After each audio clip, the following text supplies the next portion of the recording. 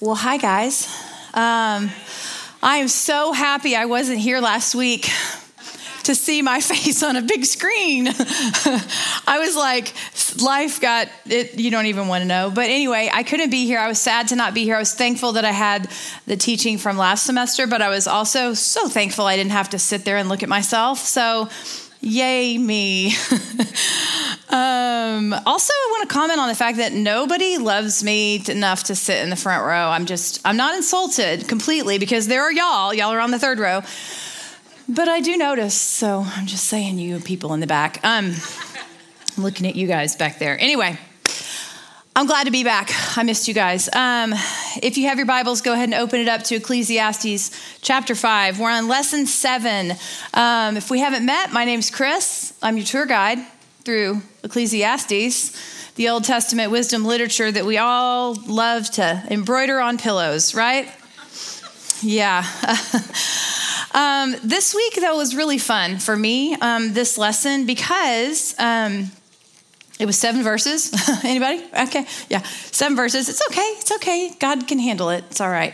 But the thing I loved about this week is Solomon shifts. Did you see the shift? This week he turns to he's been telling us all these things that he's noticed in this experiment, But this week, chapter 5, he starts telling us what we should be doing, doesn't he? So we're going to go into that in just a little bit. We're going to look at 7 verses where Solomon weighs in on how we are to live a life worshiping God with our lives and fearing him. If you've got your Bible open to chapter 5, does your Bible have little headings above? What does it say above chapter 5? Fear God. Fear God, yeah.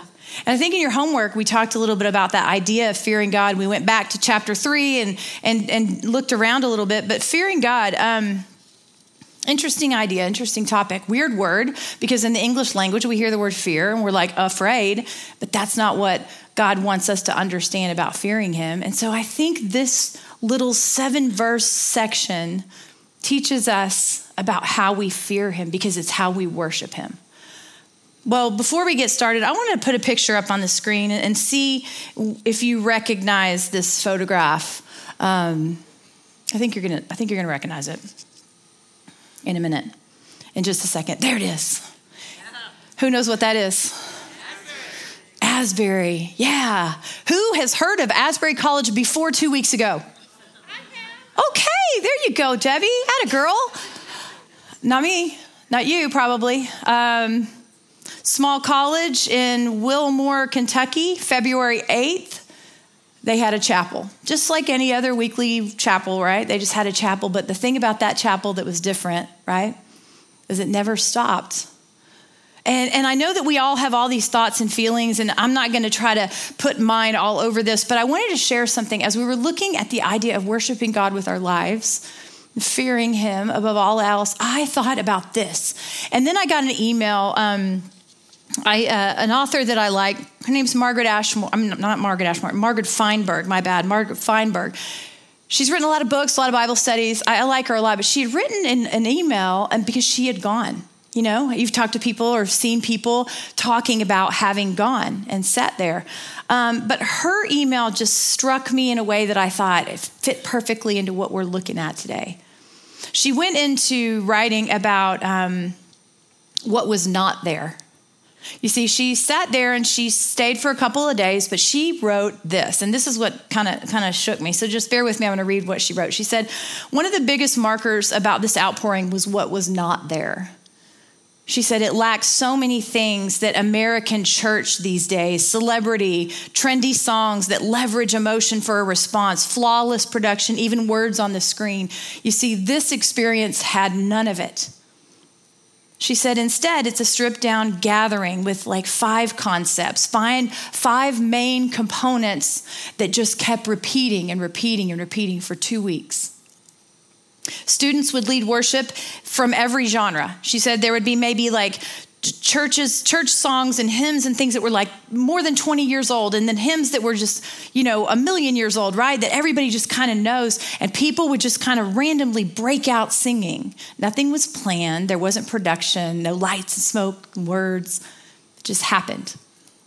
She said students would then read scripture, followed by more worship. Then students would start telling what Jesus was doing in their lives, followed by more worship. And then there was prayer, and then there was confession. All these broken lives were confessing things of the world, followed by more worship. And then it would usually follow an invitation to follow Jesus. And it kept going and going and going. She said the pattern of worship, scripture, testimony, prayer, confession, and invitation would begin again and again and again. What God had been doing at Asbury is already spreading across other campuses all over the place. You know, you've heard about them.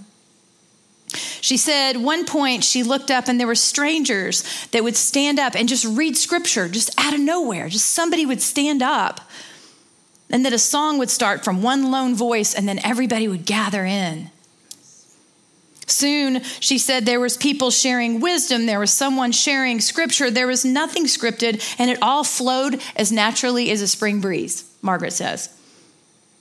And she then says this, which is what really struck me and made me think about our passage today. Sometimes, friends, it can feel like we're the only ones that are craving that and that want that and that need that.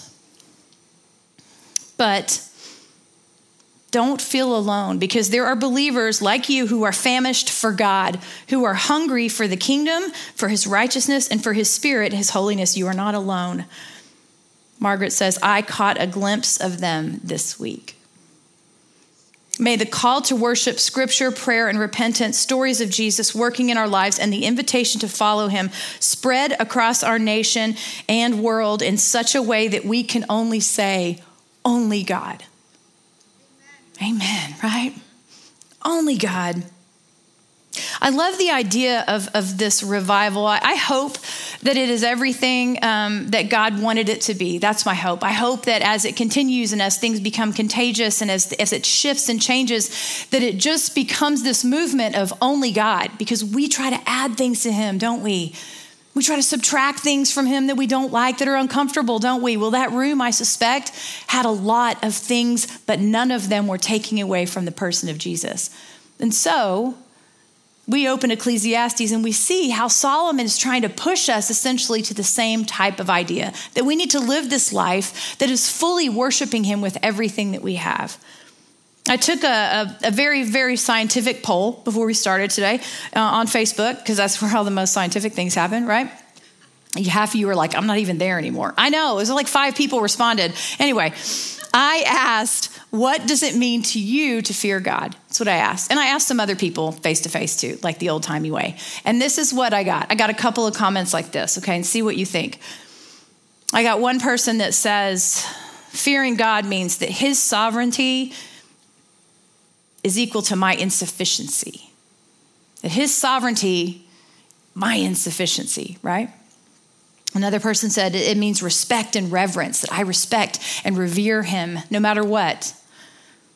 Another friend told this story, which I thought was actually hilarious, and I made it a lot shorter because she's funny. But anyway, it said she likened it to a story of like when she was a teenager and she was going to miss curfew. Okay. And she said, I was thinking about this because it reminded me of my dad, that I was really needed to rely on the fact that he just wanted my best interest. And that even when I don't love the results, protection was always his goal. It's kind of cool, right? Another friend said that it's the idea of standing in awe of the living God. It's not a means to an end that we create, but rather to be in awe of him and who he is. You might remember Ecclesiastes 3, verse 14, we saw the idea of fearing him. We saw the verse that says, and I know that whatever God does is final. Nothing can be added to it or taken from it. God's purpose is that people should fear him, right? Deuteronomy talks about fearing God. Deuteronomy chapter 10, if you go back and look at that, it says, and now, O Israel, what does the Lord your God ask of you but to fear the Lord your God? And then it goes on in verse 20. It says, fear the Lord your God and serve him. Hold fast to him. Take your oaths in his name. He is your praise and he is your God. Hebrews in the New Testament, Hebrews 12, verses 28 through 29. Therefore, since we are receiving a kingdom that cannot be shaken, let us be thankful and so worship God acceptably with reverence and awe, for God is our consuming fire. that's who we fear. That's who we worship. He wants our whole lives, Well, Solomon tells us that today in this passage. In these 7 verses, we're going to learn about a couple of things. We're going to learn that he's going to go from reflection. The first 4 chapters of Ecclesiastes, we're reflecting. Remember, we're looking back like, I tried this, and I did this, and I drank this, and I smoked this, and he did everything, right? And now he's going into instruction. He's going to tell us how we fear God and worship him with our lives. There's 3 things that we're going to look at specifically. We're going to look at, they were essentially commands that came straight from this text, okay? First is this, that we're to draw near and listen. Draw near and listen. We're going to talk about that. That we're to speak less. And that we're to let our yes be our yes. Let our yes be our yes. So the first section, draw near and listen. Look, we're going to take a look at the very first part of this section, chapter 5, verse 1, the very beginning of verse 1, okay? Now remember, if you've been with us, so do you remember the term under the sun? Right? We've heard him say it a time or two, right? So what we're talking about, what he's talking about whenever he looks backward and reflects on all the ways that we do not find satisfaction and life is full of vanity, right? He's reflecting on this life under the sun, not an eternal perspective, not one that God's in charge of, but rather if we were to take God out of everything, this is how it would be. Okay, that's the under the sun mentality, right? So here he's shifting now. He's going to tell us what we need because even in religion, even in religious activities, which is what we're going to talk about, you can still remove God from them. Amen? Can you not? Absolutely. And so he's going to show us that even in these places, we need to worship him with our lives and fear him because even these places, we can get super lazy with how we approach the throne. Okay? So verse 1 goes like this. Guard your steps when you go to the house of God. That's the first part of verse 1. If you look at the King James Version, which I kind of loved, the King James says, keep thy foot. I like that. It's kind of trendy. I thought it was cool. I don't know. Anyway, it doesn't matter. I have nothing to say about it. But just know this, the reason why he says that first part about guarding your steps when you go into the house of God, this is where context is super important. Okay, we got to know what was going on at the time in the Old Testament when Solomon was writing this, why the people that would have received this, what they would have understood, okay?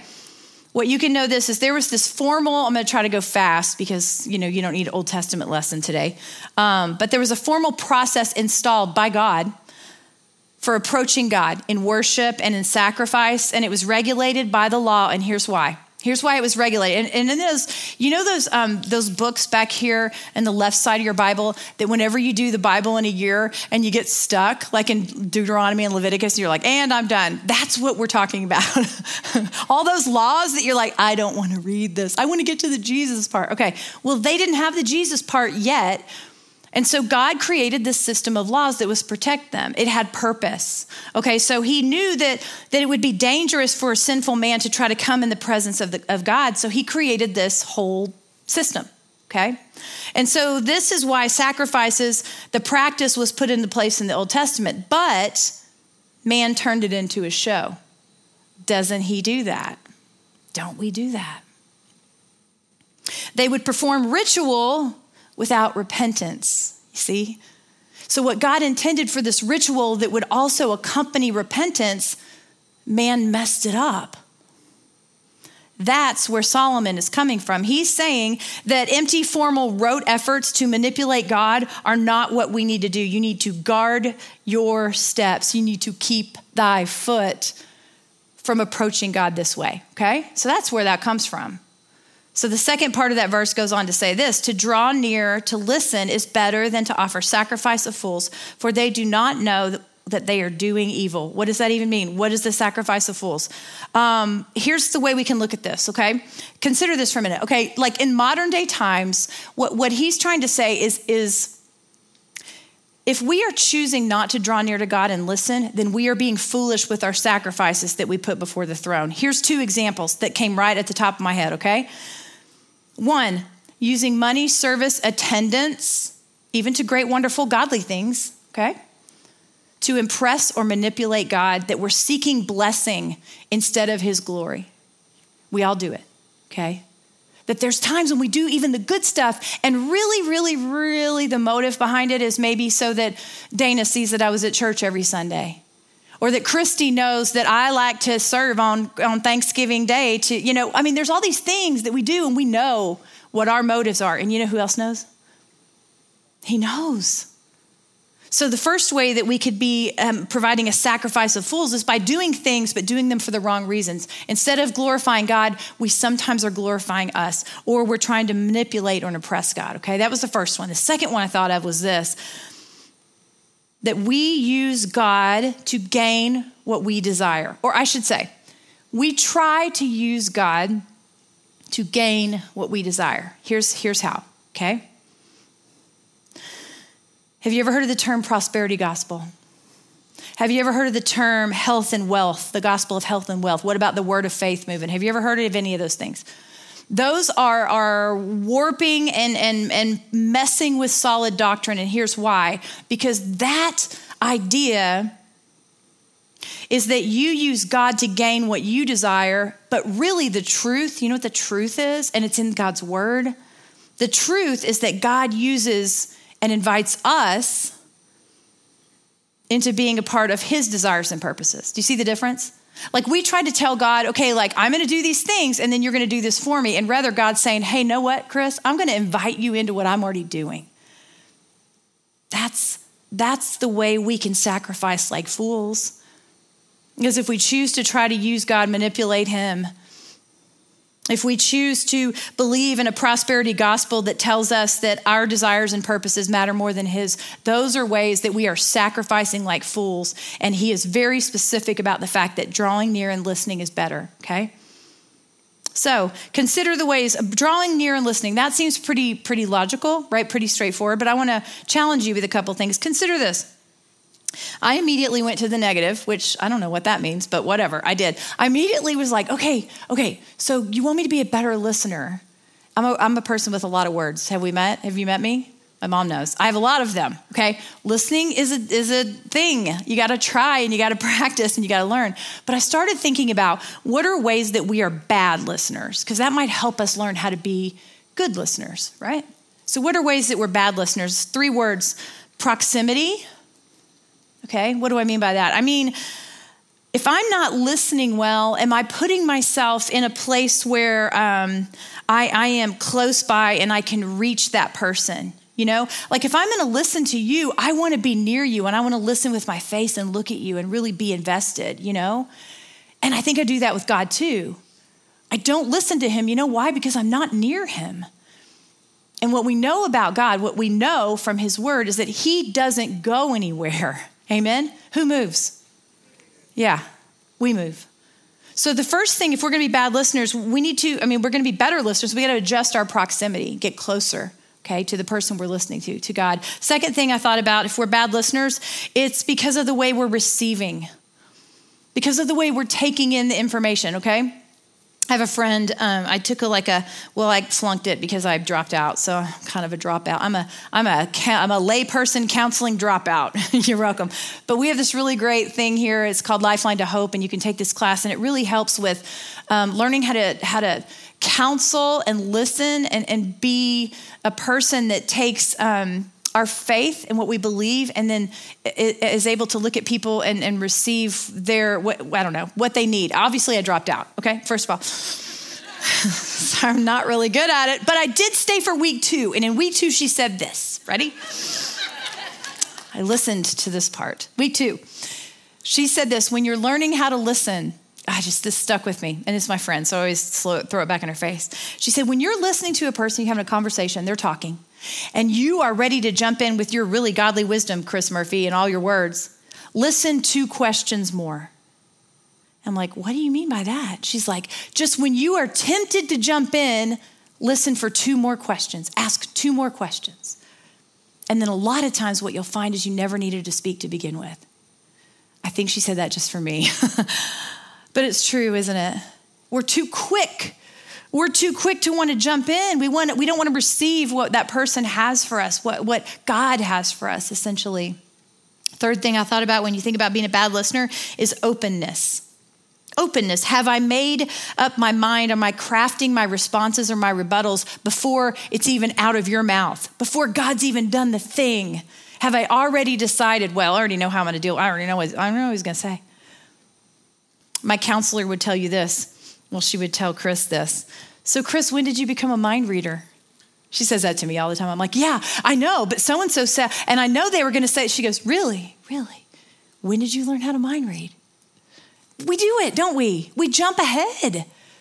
I want to be open. I want to receive. I want to listen like this. And so, are we doing that with God? How do we combat this? How do we combat the lack of proximity, the lack of receiving, and the closeness, the lack of openness? Here's how we do it. First, we get close to God. I kind of said that before. We got to get physically close to him in ways that let me give you an example. One of my favorite verses in the whole Bible, and I cry almost every time I read it, but it's 1 Kings. Yeah, it's 1 Kings. Who has that as their favorite Bible verse? Anyway, don't put it on a pillow for me. It's weird. 1 Kings 19, verses 11 through 13.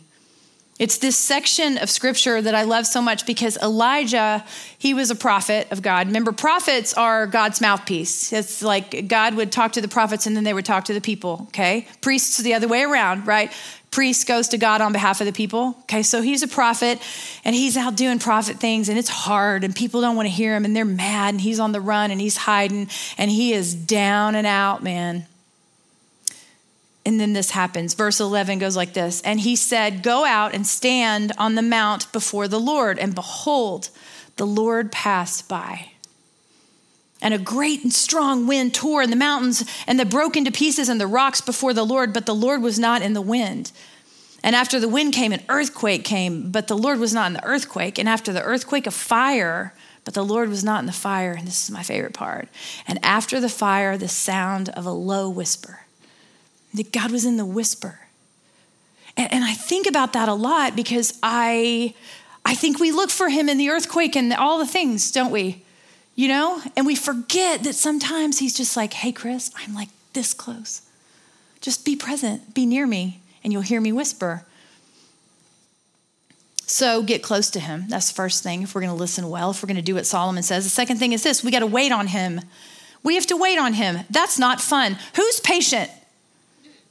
I knew nobody would raise their hand because I would call you a liar in church. Yeah, man, impatience comes naturally, doesn't it? Yeah, it comes very naturally. It came naturally to the people in God's word too. If you go look up waiting on the Lord and patience in Psalms, like there's a million of them. Psalm 37:7 says, be still before the Lord and wait patiently for him. Psalm 27:14, wait for the Lord, be strong and let your heart take courage. Wait for the Lord. You see, over and over, there's this idea that we are bad at waiting. Amen? Especially in this culture, because we don't really have to. Like today I got all irritated. You know why? Because it took like 1.2 seconds for this file to open up. And I was like, God, why isn't it open? It's broken. My whole computer, I was like texting people. And it's like, it wasn't really that big of a deal. You know, seriously, like 5 years ago, Chris would have been like, this is so fast. But we condition ourselves, don't we? We just want it fast, fast, fast. And so we need to wait and be still. And that's hard. The third way that I feel like we can combat the idea of being bad listeners is this, that we allow, you're going to hate this one, we're going to allow the discomfort of quiet. Allow the discomfort of quiet. Listen, you are talking to a girl who never has quiet. On purpose. Even at night, I have white noise on, and I pretend like that's quiet, but that's not quiet either. It's hard, isn't it? It's hard in this world because a lot of times when we get still and quiet, we start to fidget and we start to take notes and we start to think and we got to start to jump ahead and we do all that, don't we? Well, the idea of allowing discomfort of quiet goes right into verses 2 and 3 where Solomon tells us to speak less. To speak less. So follow along with me. Verses 2 and 3 go like this. Be not rash with your mouth, nor let your heart be hasty to utter a word before God. For God is in heaven and you are on earth. Therefore, let your words be few. Chris? No, I added that part. You can add it for yourself if you'd like. Verse 3. For a dream comes with much business and a fool's voice with many words. What he's done here is he's moved on to the topic of praying, okay? He's talking about words that we present before the Lord, okay? There's a problem with prayer. You see, that we believe often that it's this position of control when actually it's a posturing of our heart.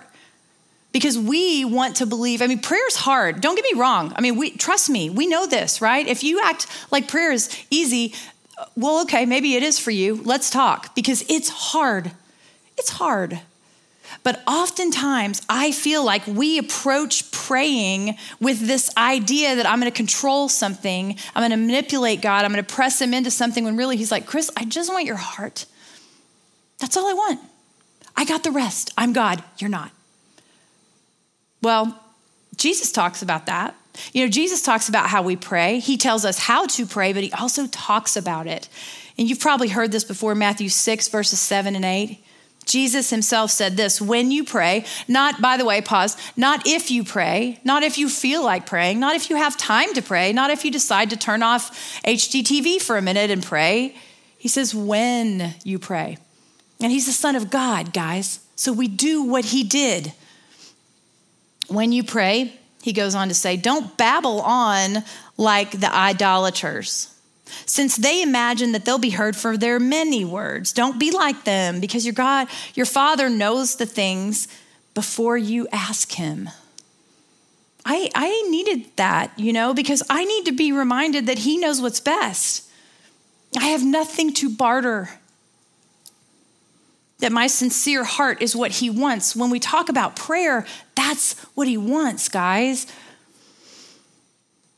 3 things that made me think about speaking less and getting into the discomfort of quiet. 3 things. 1 is to be real. To be real when you pray.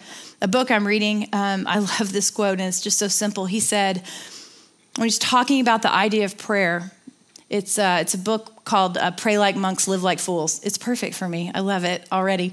But he said this in the very beginning. He said, when we think about praying, rethink the way you think about it. Do this instead. Just pray as you can. Just pray as you can. It's like we put all this pressure on ourselves, don't we, to have this amazing King James Old Testament prayer. It's just, he just wants us to be real. Just pray as you can.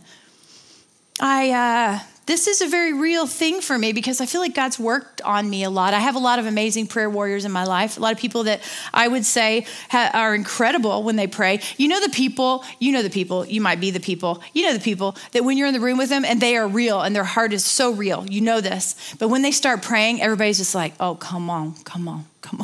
You just want them to keep talking. Kind of like when Avery sings. You just want her to keep going, right? That is not me. That's not how I pray. But all he wants is for me to be real. I had an opportunity, a few months ago, one of my best friends had a very sudden, terrible diagnosis. And she is fighting. She's fighting for her life right now. But when we started the original diagnosis, she has stage 4 metastatic breast cancer. And it was the original diagnosis. I'm talking day 1 was breasts, spine, fractures, liver. It was, it was a lot. And so as she's in the hospital, they said, we've got to do an MRI and we've got to do all these scans. We got to do all these things. So we got to look, they just want to see where everything is and what's happening and everything. Well, my friend is one of those people. You might be one of those people who's deathly afraid of these medical tests. She gets super claustrophobic. I'm talking we're talking about it in her hospital room and it's just red. It's just crawling up her neck. I'm like, take a breath. It's okay. It's not happening yet. And so when they start talking about having to do this MRI, and at the time she has this spinal fracture because of the cancer was breaking her bones. And so laying flat was really hard. Laying flat inside of a tube was really hard. Scared to death, right? So her husband drags me out in the hallway and he's so funny. He's like, all right, look, we got to make this thing happen. I don't know what we got to do. We got to get her in that tube and we got to that's how he talks, if you know David. We got to get these pictures taken. And so he goes and grabs a nurse and says, hey, can one of us sit in there with her? can we sit in the MRI room? And they're like, no. That is against the policies. We don't do that here. And he said, I'll be right back. And then David disappears off. I go back in the room praying with my friend, with my other friend who's there. And we're holding her hand and we're saying, you can do this. It's going to be okay. You can do this. And David comes busting in with another nurse and says, we have special permission. One of us can go in. And I said, I'm it. Because right then, I didn't have to pick up carpool. I'm an empty nester now. I didn't have to do all the things. And my friend's husband said, I'm not good at this nurturing part. I'm good at making things happen. So I'm like, all right, I'm in. So before I know it, like 20 seconds, I'm like pulling out. They're like, do you have metal in your body? I'm like, I don't know. I'm like panicked going, what happens if I do? You don't want to know what happens if you do. I didn't. I took it all out, right? But I had just gotten my ear pierced, by the way. This is just an aside. And so like I still had the thing in, that's like, don't take it out or it'll like close up. And I'm like, I've got to take it out. It was worth it. Anyway, I took it out, took all the things off, put them in the baggie. They wheeled us down. My friend is so petrified. We're praying all the way. And the nurse with us goes, they've never let anybody do this. And I'm like, well, they're going to let us do it. And so we go in there and they roll up a wheelchair next to her feet. And she's panicking and she's having a hard time breathing. And all I knew to do is put my hands on her feet. And I thought, okay, I'm going to have like one of those, King James, like Thanksgiving Day prayers, right? And you know what I said? Nothing. I said nothing because I couldn't speak because it was so scary. And she was so afraid.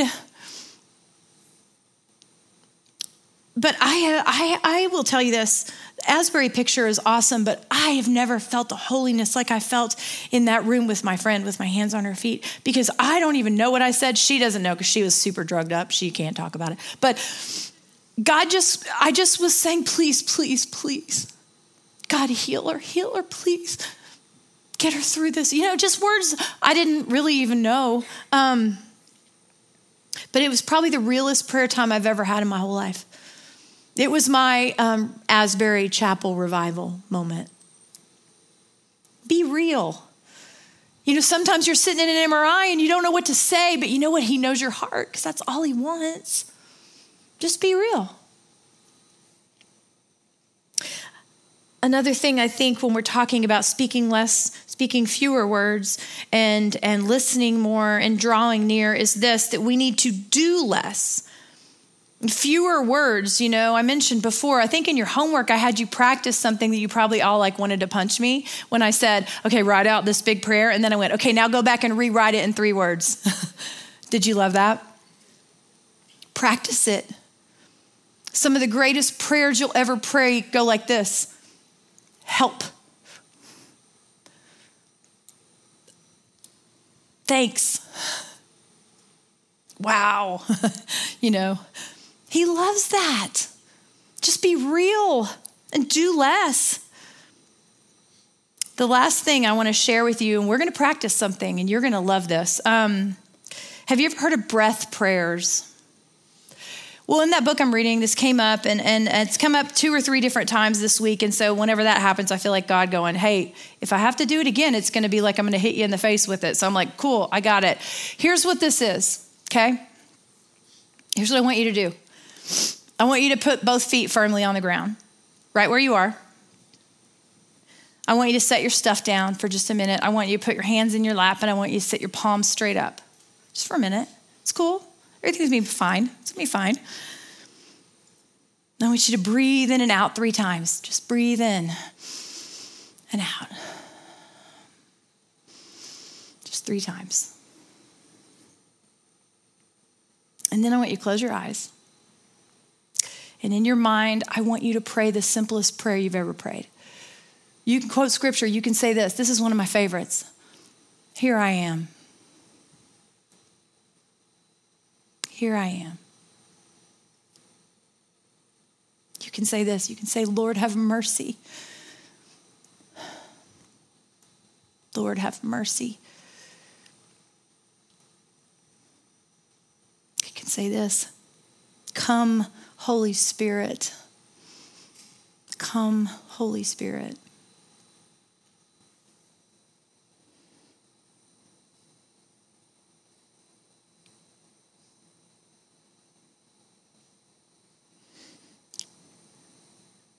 when we're still and we're quiet and we wait, something happens, you know. You can open your eyes. In the book I'm reading, it challenged me this way: to begin every time that you spend with God with prayers like that for 2 minutes, just nothing but breathing and talking to him. And I thought, oh, cool, 2 minutes. I got 2 minutes. I will give God 2 minutes. I'm that good, you know. It was the longest. I finally opened my eyes after 1 minute and looked down and I'm like, holy cow, it's only been a minute. But the idea is that if you can sit and be still just with him, just start for 30 seconds. That was about like 4 seconds. Felt a long time, didn't it? But if you can sit and be still and speak no words, listen. In the book I'm reading, he said it this way. He said, when you do that, when you start like that, you're giving God the first word. You're giving him the first word. Before you start down your laundry list, before you have the questions and the needs, you're giving him the first word. Well, Solomon moves us in verses 4-6, and I'm not going to read them for sake of time, but he's talking about vows. And I want to hit this really quick, and then we're going to wrap up and take off. But listen, he's talking about vows, and it's important for us to understand something about vows. Just like we said before, context is key, right? So what we need to know is that when he's talking about vows, these are pledges, okay, that the worshipers made to God as part of an offering or sacrifice. Okay, it's a process. So they would do this thing where it was like this kind of thing. It was like, if we do this, God, then you're going to do this. It was like these if-then promises that they made to God, okay? To gain God's favor or to attempt to urge him to grant their requests. If you will do this, then I will do this, right? We do that sometimes, don't we?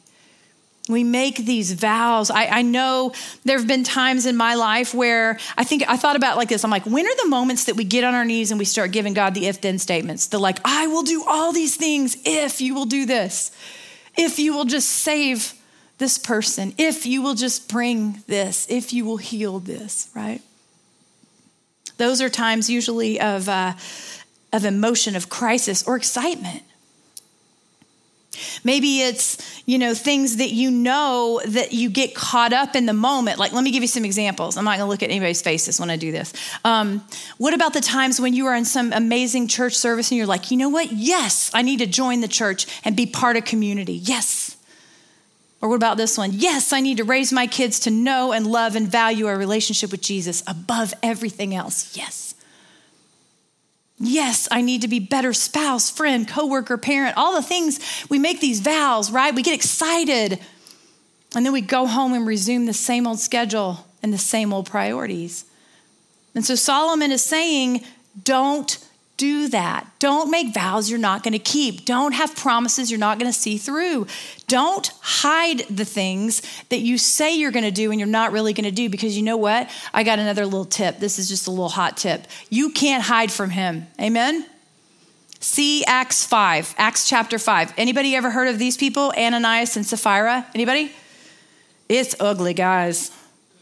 They tried to tell a little fib. Things did not go well. So let me just tell you, you can't hide from him. Don't hide from him. Instead, own it, confess it, turn from it. That's what he wants. When we talk about these vows, we talk about like, are we going to be sincere in what we say we're going to do, what our heart really wants to do, or are we just doing it for show? That's what Solomon's talking about. I think about this. This is super godly. You're welcome. Anybody ever watch Survivor, that show? You liars. I know you have. Come on. There we are. Aren't we cute? Okay, if you haven't, shame on you. There's 7,000 seasons, so you can go back and watch. It's fascinating. It's a fascinating experiment in the human condition, and here's why. Because when you watch it, the people that are on the show, okay, tell me, you people that didn't lie that watch it, tell me if I'm right. Who are the people that always swear? Like, I swear. They're the liars, right? They're the ones that are like, no, I swear. You can trust me. I swear. And it's because they're the ones that always lie. Did you know that? Like, the people that are honest don't have to swear because we know they're honest. That's my godly application. I think about that because in James 5:12, we know you've heard this verse before, and Jesus actually kind of said it too in his monologue in Matthew 5. But in James 5:12, it goes like this: "But above all, brothers, do not swear either by heaven or earth or by any oath, but let your yes be your yes and your no be your no, so that you may not fall under the condemnation." It's survivor. It's be known for the person that doesn't have to swear and doesn't have to. If I'm excited and I'm in a church service and I say I'm going to raise my kids and we're going to follow hard after Jesus, then you know what, by golly, I need to try. Amen? It's okay. Just try. He loves triers. I think that's in the Bible somewhere. I'm sure of it. So let your yes be your yes. Listen, we're going to close a certain way. As I was driving in, I called an audible, and Avery she's a champion, but she's also a champion. Yeah, that was a good joke just to me and Avery. God is the one we need to fear, guys. Verse 7 tells us that God is the one you must fear. What are those places in your life that you aren't worshiping him with your whole life? Where are those places? I know.